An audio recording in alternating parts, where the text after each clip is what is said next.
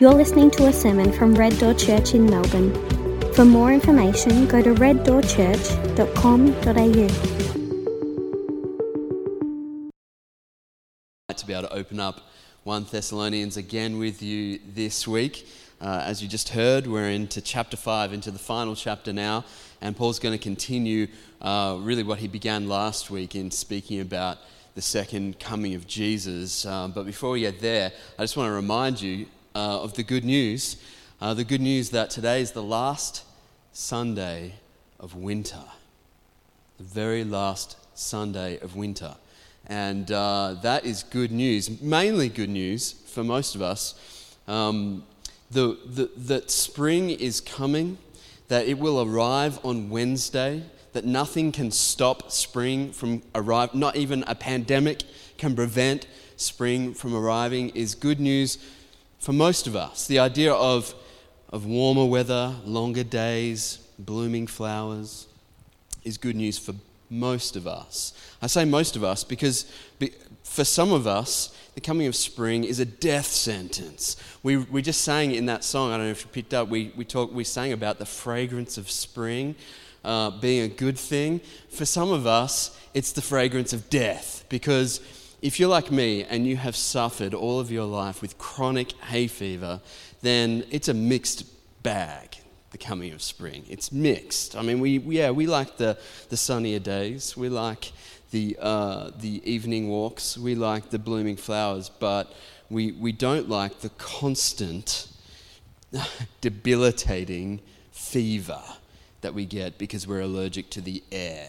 That's not good news for some of us. And that idea that a coming event, a coming day can be both brilliant news for some and terrible news for others is exactly what comes to mind when we read this passage from Paul, because what he speaks about is not the coming of spring, but the coming of the Lord.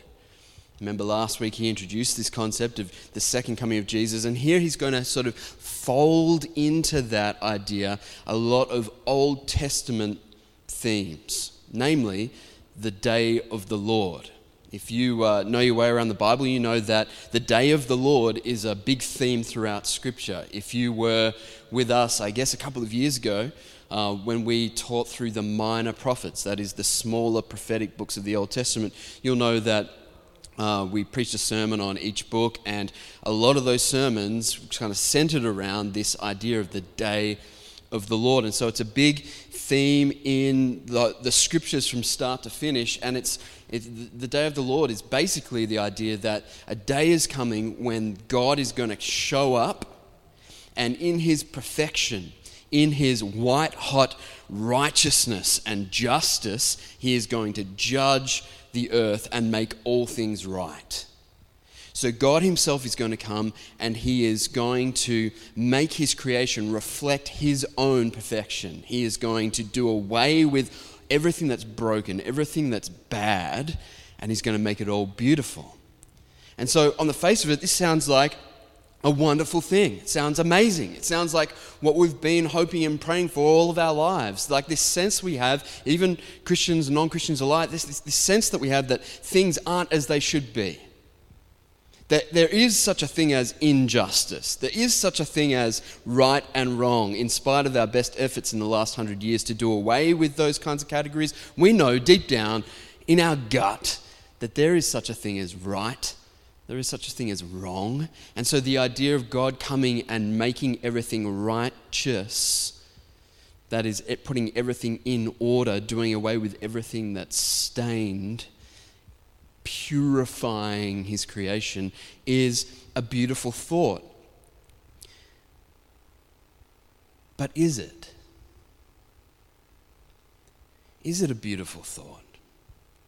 If you think about it for a little while, if there is a coming day, this day of the Lord, if there is this coming day where God is going to come and get rid of, destroy everything that's wrong, then what does that mean for me? There's this apocryphal story, I'm pretty sure it's apocryphal, but it's a good story, and that's why we kind of perpetuate it. This story that the great G.K. Chesterton, one of my favourite authors, great Catholic theologian and he apparently, the story goes that the London Times ran this essay competition, invited people to answer the question, what is wrong with the world? And so people wrote in and gave their opinions about what was wrong, and G.K. Chesterton apparently wrote in and just said, what is wrong with the world? I am. Yours sincerely, G.K. Chesterton. And the reason that story, true or not, is kind of sticks around is because we resonate with it. It's right. It's true. All of us could write that essay. What's wrong with the world? I am what's wrong with the world. In spite of our best efforts in social media, modern social media, to blame everyone else for everything else, the fact is, at heart, we know that we are contributing to the world's problems. So, if God is coming to make all things right and to destroy all things that are wrong, what does that mean for me who is wrong?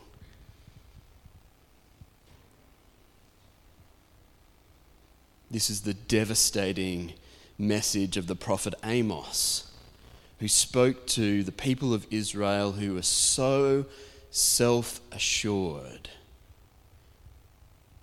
They believed so much in their own goodness and their kind of pride of place in God's creation that they didn't know that the day of the Lord was going to be devastating to them.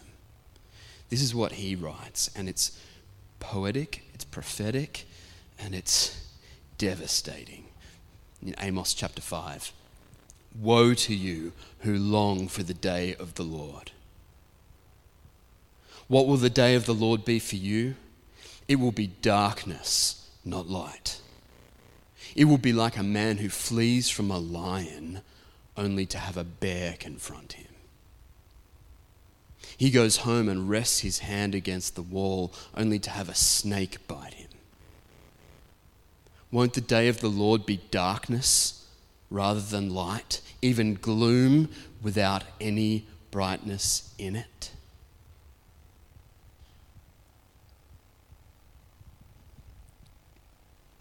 Prophet Zephaniah expands on this, and you could just throw a dart at any of the prophets and they'll tell you something devastating about the day of the Lord. In Zephaniah chapter 1, we did a whole sermon on the day of the Lord when we looked at the book of Zephaniah in that Minor Prophets series, and this is what he says: the great day of the Lord is near and rapidly approaching.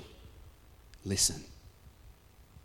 The day of the Lord, then the warrior's cry is bitter. That day is a day of wrath, a day of trouble and distress, a day of destruction and desolation, a day of darkness and gloom, a day of clouds and total darkness, a day of ram's horn and battle cry against the fortified cities and against the high corner towers. I will bring distress on mankind, and they will walk like the blind because they have sinned against the Lord. Their blood will be poured out like dust, and their flesh like dung. Their silver and their gold will be unable to rescue them on the day of the Lord's wrath. The whole earth will be consumed by the fire of his jealousy, for he will make a complete, yes, a horrifying end of all the inhabitants of the earth. This is the day of the Lord. It's a terrible day. It's a devastating day. It's a day of justice and righteousness, which will spell the end of all sin and brokenness. Now, listen, I know that for some of us, we have been taught or brought up or come to our own conclusion that the Old Testament God, he is like an angsty teenager. He's just always grumpy and upset, and we don't know why, and he doesn't know how to talk about it, and so he just takes it out on the people around him. Right? Some of you have those teenagers living with you. And then, coming into the New Testament, he's matured, he's mellowed, he's grown up, he's Jesus now. He pats lambs and, I don't know, sings to doves, right? That's the idea that some of us have, the caricature that some of us have. But it's so very much not the case. This idea of the day of the Lord coming and it meaning devastation and desolation is uniform from Old Testament to New Testament. In the New Testament, we see actually the whole picture a lot more clearly. We see that those judgments on Israel that the prophets pointed towards, those judgments that came on Israel in their defeat and desolation and exile, the coming judgment that would come 20 years after Paul writes these words at the destruction of Jerusalem, the sacking of it. All of these judgments, defeats, were just foreshadowing the ultimate day of the Lord that was yet to come. It is the day that comes and arrives with the second coming of Jesus. All of those other defeats were just foreshadowing the ultimate day which is yet to come. And the New Testament adds to this picture of the day of the Lord. It adds this idea that when it comes, it's going to be sudden and it's going to be unforeseen. See if you can pick up the thread that runs through these three passages. First of all, Jesus speaking of it in Luke chapter 12. He says, "Be ready for service and have your lamps lit." That is, be prepared. You are to be like people waiting for their master to return from the wedding banquet, so that when he comes and knocks, they can open the door for him at once. Blessed will be those servants the master finds alert when he comes. Truly, I tell you, he will get ready, have them recline at the table, then come and serve them. If he comes in the middle of the night or even near dawn and finds them alert, blessed are those servants. But know this: if the homeowner had known at what hour the thief was coming, he would not have let his house be broken into. You also be ready, because the Son of Man is coming at an hour you do not expect. The Apostle Peter picks up on this theme of the imminent and unexpected return of Jesus. And he says in chapter 3, "But the day of the Lord will come like a thief. On that day the heavens will pass away with a loud noise, the elements will burn and be dissolved, and the earth and the works on it will be disclosed." Exposed. And then Paul, in our passage, if you want to pick it up, verse 1 to 3. "About the times and the seasons, brothers and sisters, you do not need anything to be written to you. For you yourselves know very well that the day of the Lord will come just like a thief in the night. When they say peace and security, then sudden destruction will come upon them like labor pains on a pregnant woman, and they will not escape."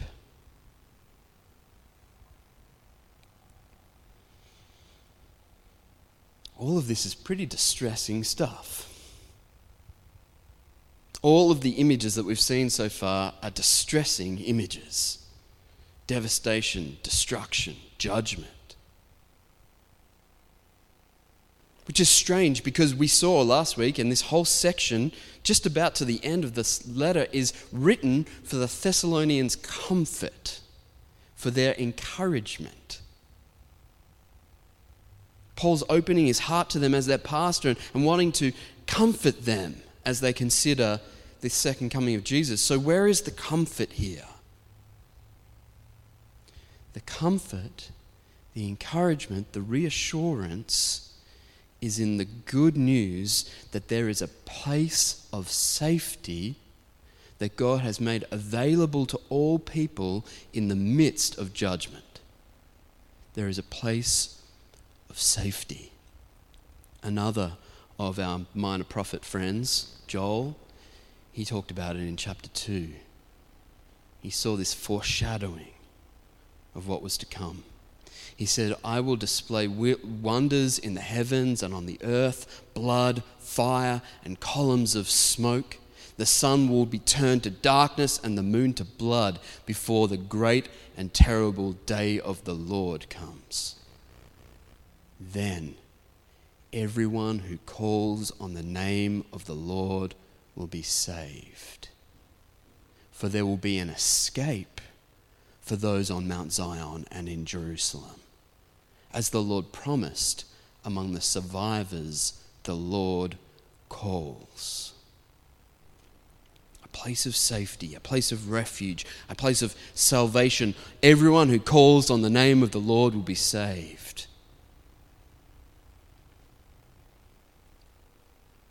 Paul obviously picks up on that in the book of Romans, where he quotes it in chapter 10. But he also picks up on it here in our passage this morning. Let's look at it, verse 9 to 10.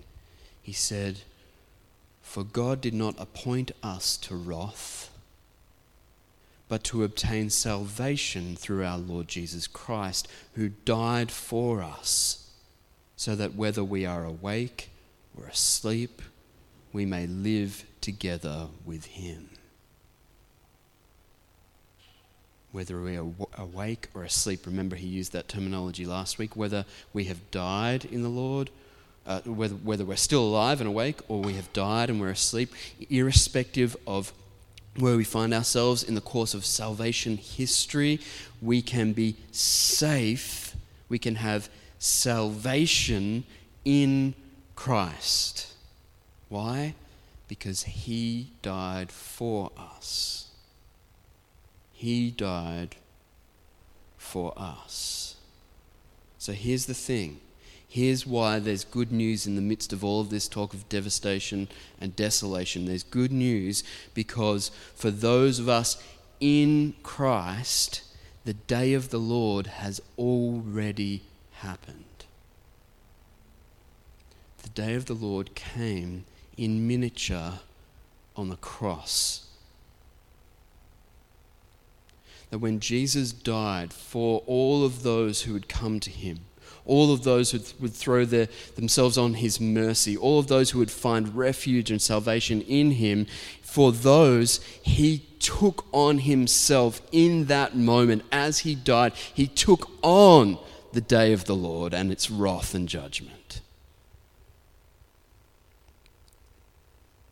So if you are listening to this and you are in Christ, you are trusting in the sufficiency of his death and resurrection, then for you, the day of the Lord is in the past.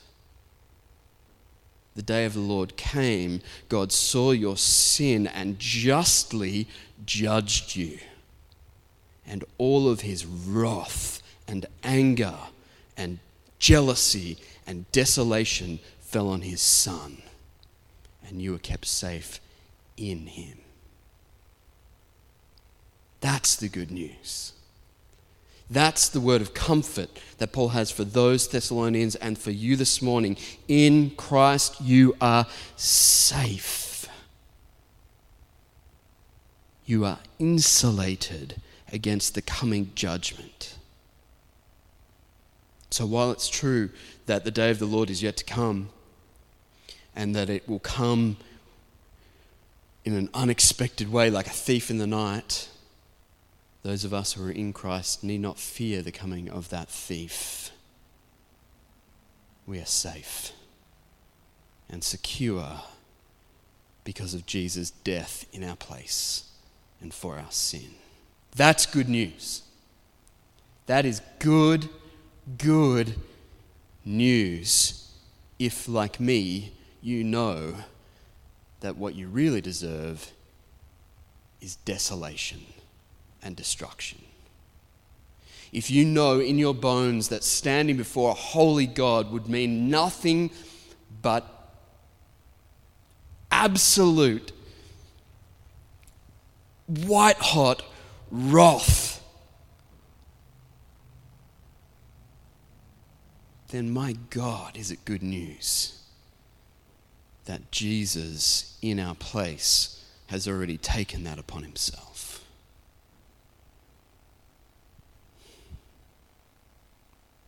I can't hear the Zoom feed right now, but I hope there's a whole bunch of amens echoing throughout. That's good news. And it's such good news that it should shape every aspect of our lives. That fact should shape every part of our lives so that we spend the short time that we have on the face of this earth, that we spend every day of it making all of life all about Jesus. It should have that big an impact.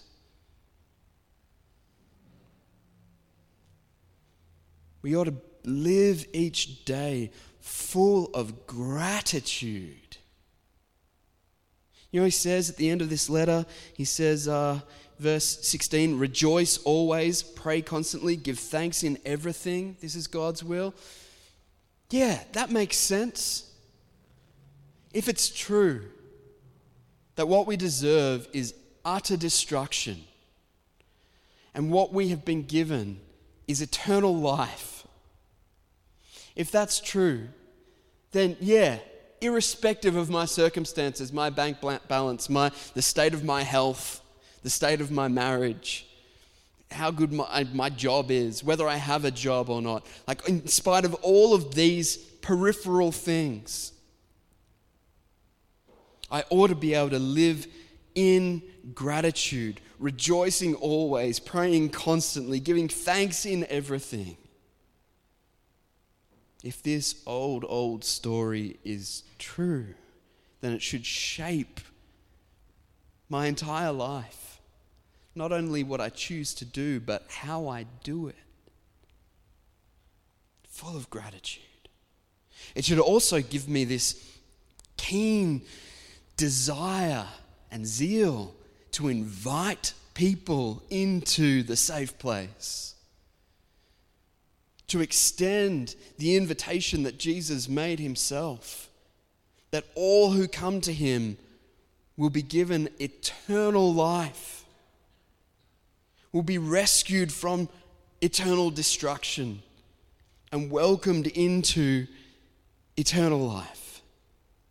That I ought to have, as a result of coming to know this myself, this deep desire to see those people around me made in the image of God, made to reflect his goodness and beauty and truth, and to extend to them this invitation, come in, further up and further in, come up and in to the safe place.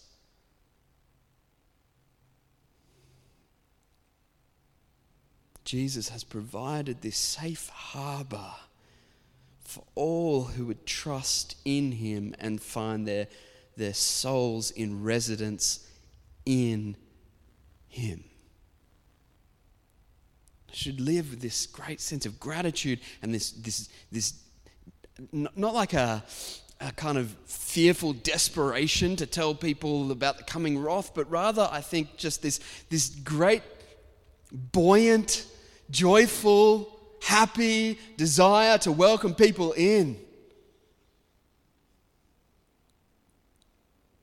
To know that no one is precluded, no one is excluded.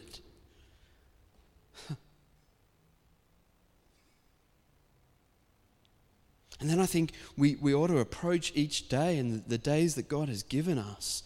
We should approach each one and thinking, like, how can I prepare the way for the day of the Lord?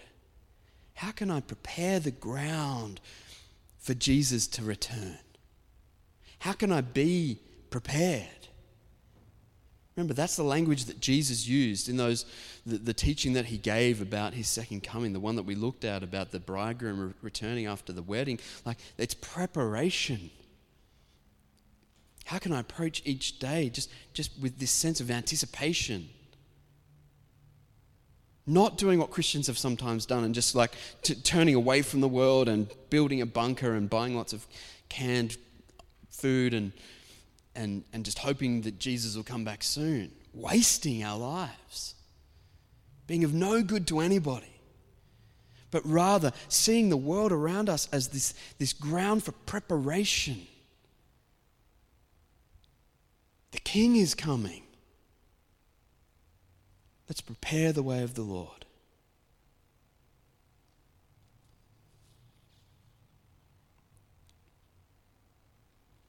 Here's the tragedy, friends. The tragedy is that for some of us, and probably for all of us at varying times, for some of us, this news that we have a safe place, this place of salvation in Christ, that news for some of us dulls us. For some reason, I don't know what it is exactly, but the idea that Jesus has been gracious to me and taken upon himself the wrath that I deserve, and now my future is not judgment, but welcome into a new creation, everlasting life, free from condemnation. For some of us, that actually dulls us and sends us to sleep. It has the opposite effect of what we've just been talking about. Gratitude, invitation, preparation. It puts us to sleep. And we spend all of our Christian lives just sleepwalking. It's a tragedy. This manifests itself for people, I think, who see this kind of salvation that Jesus offers. They see it as kind of like something that they've opted into. It's like an insurance policy that they've taken out. It's a fire insurance policy against the coming judgment. And so, yeah, I got that. Now I'm going to be busy with what I'm doing. I can lean on the insurance policy. It's like something that we've upgraded. We've ticked the box and we pay an extra few dollars a month, and so we're covered now.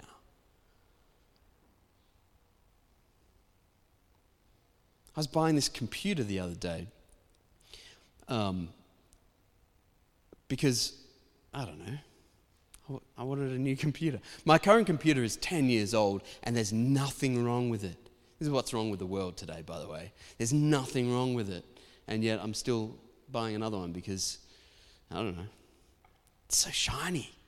Anyway, I was buying this computer. It's sitting next to Renee, looking at what we could afford and what we could get. And, you know, there's some options. You can get more gigabytes of something and faster RAMs.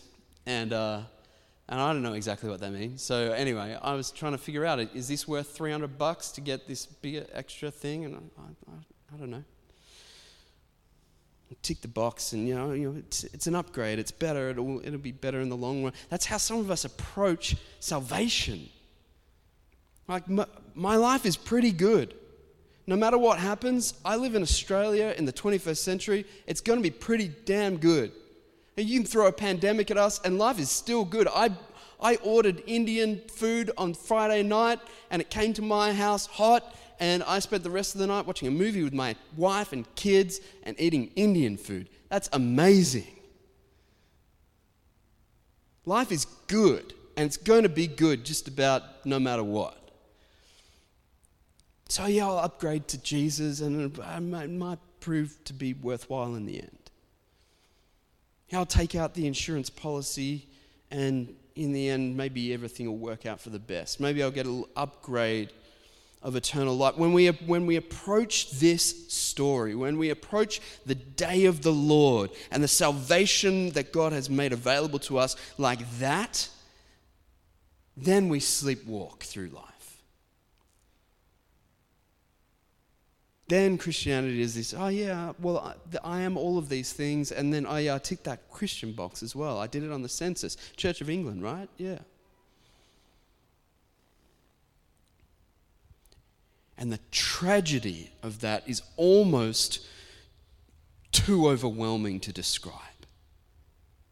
It's almost more devastating than the day of the Lord itself.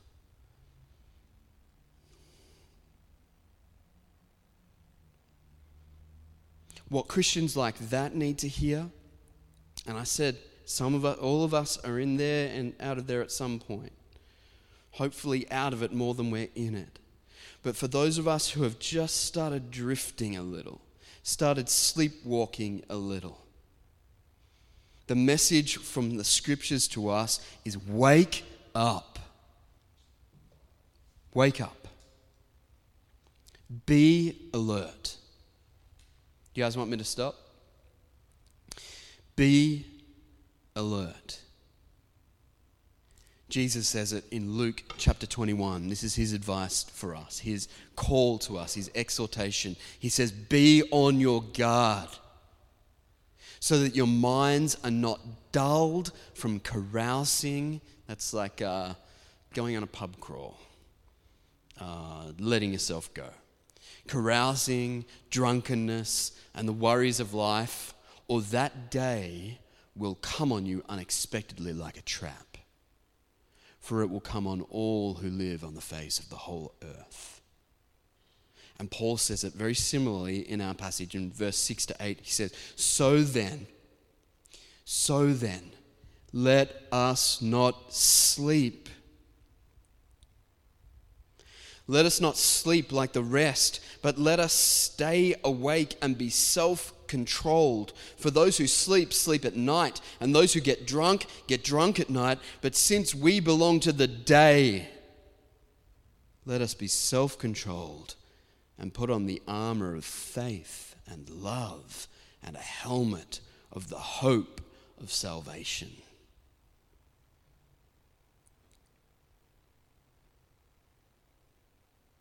Both Jesus and Paul tell us clearly, be alert, stay awake. Both of them mention drunkenness in there as a kind of marker of those who are sleepwalking.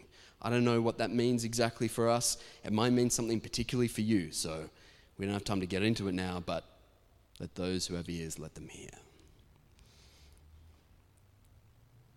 The warning is to stay alert, stay awake. Don't sleepwalk through this life. Friends, this is why we need each other so much. This whole lockdown, separation, can't be in each other's lives thing has exposed this so much. Any of you who are thinking to yourself, well, maybe I'll just do online church forever now because I'm in my pajamas and it's better. Don't do it. You will end up, being in your pajamas will be apt because you will be sleepwalking by the end of it. We need each other. We need to be in each other's lives. We need to be elbowing each other, prodding, poking each other, agitating each other. Do you know how hard it is to stay awake if you're alone? Try and stay awake all through the night if you're alone. It's almost impossible.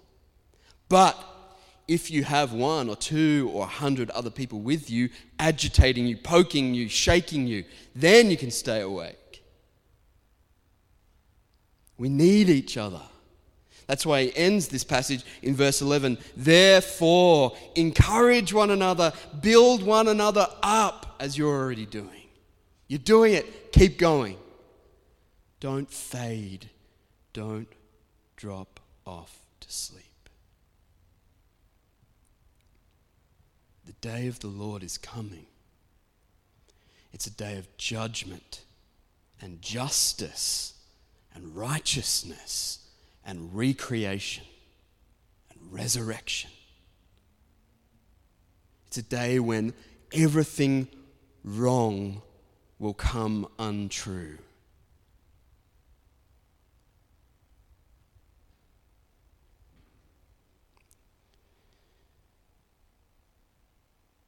Jesus is coming to judge the earth that he created and to do justice on the earth.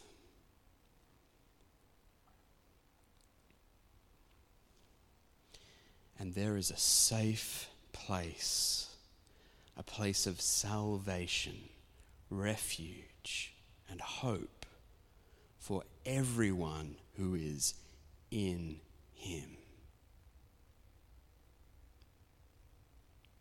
I want you to hear this invitation really clearly this morning. The invitation is one of free access to that place of salvation.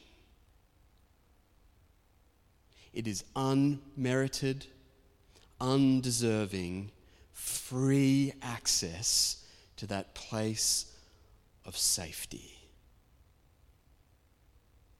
Jesus has made the way by taking upon himself the judgment of all who will trust in him. If you haven't yet received his mercy and grace, if you haven't yet enjoyed the freedom that comes with knowing that you are an adopted child of God, that there is now therefore no condemnation for those who are in Christ, then please come. Come to Jesus. He has his arms stretched wide, just as they were on the cross, stretched wide to welcome all of those who would find refuge in him. If you haven't yet received that promise, then hear the warning. Judgment is coming. It is coming when we least expect it. It will be full and final, and it will be right. So come to the place of safety. Come to the place of life, everlasting life. Come and drink deeply of God's grace and forgiveness, and then spend the rest of your days full of gratitude, extending the invitation to those who have not yet received it, and preparing the way for the coming of the Lord. Let's pray together.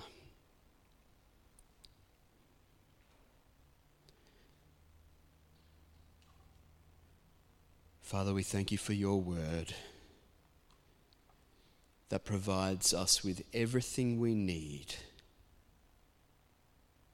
to know what the future holds. That in the midst of great uncertainty for ourselves and a great deal of murkiness about our immediate future, when is this lockdown going to end? When is this pandemic going to be over? Is there life after COVID? All of this uncertainty, in the midst of all of that, you give us some very clear pictures here. You are coming. You are coming soon. You are coming unexpectedly. And you are coming to make all things right. In the midst of these, the last days,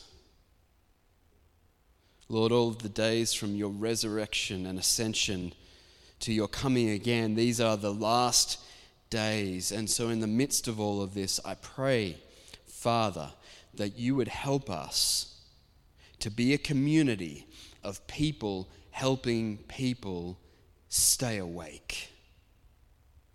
People helping people make all of life all about Jesus.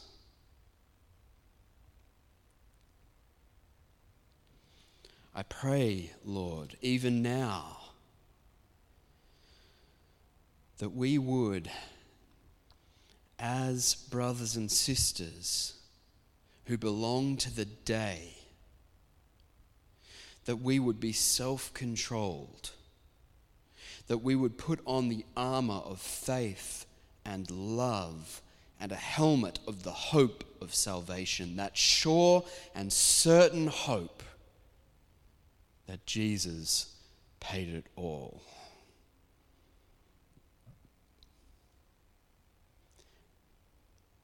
Heavenly Father, make us here at Red Door people of the day.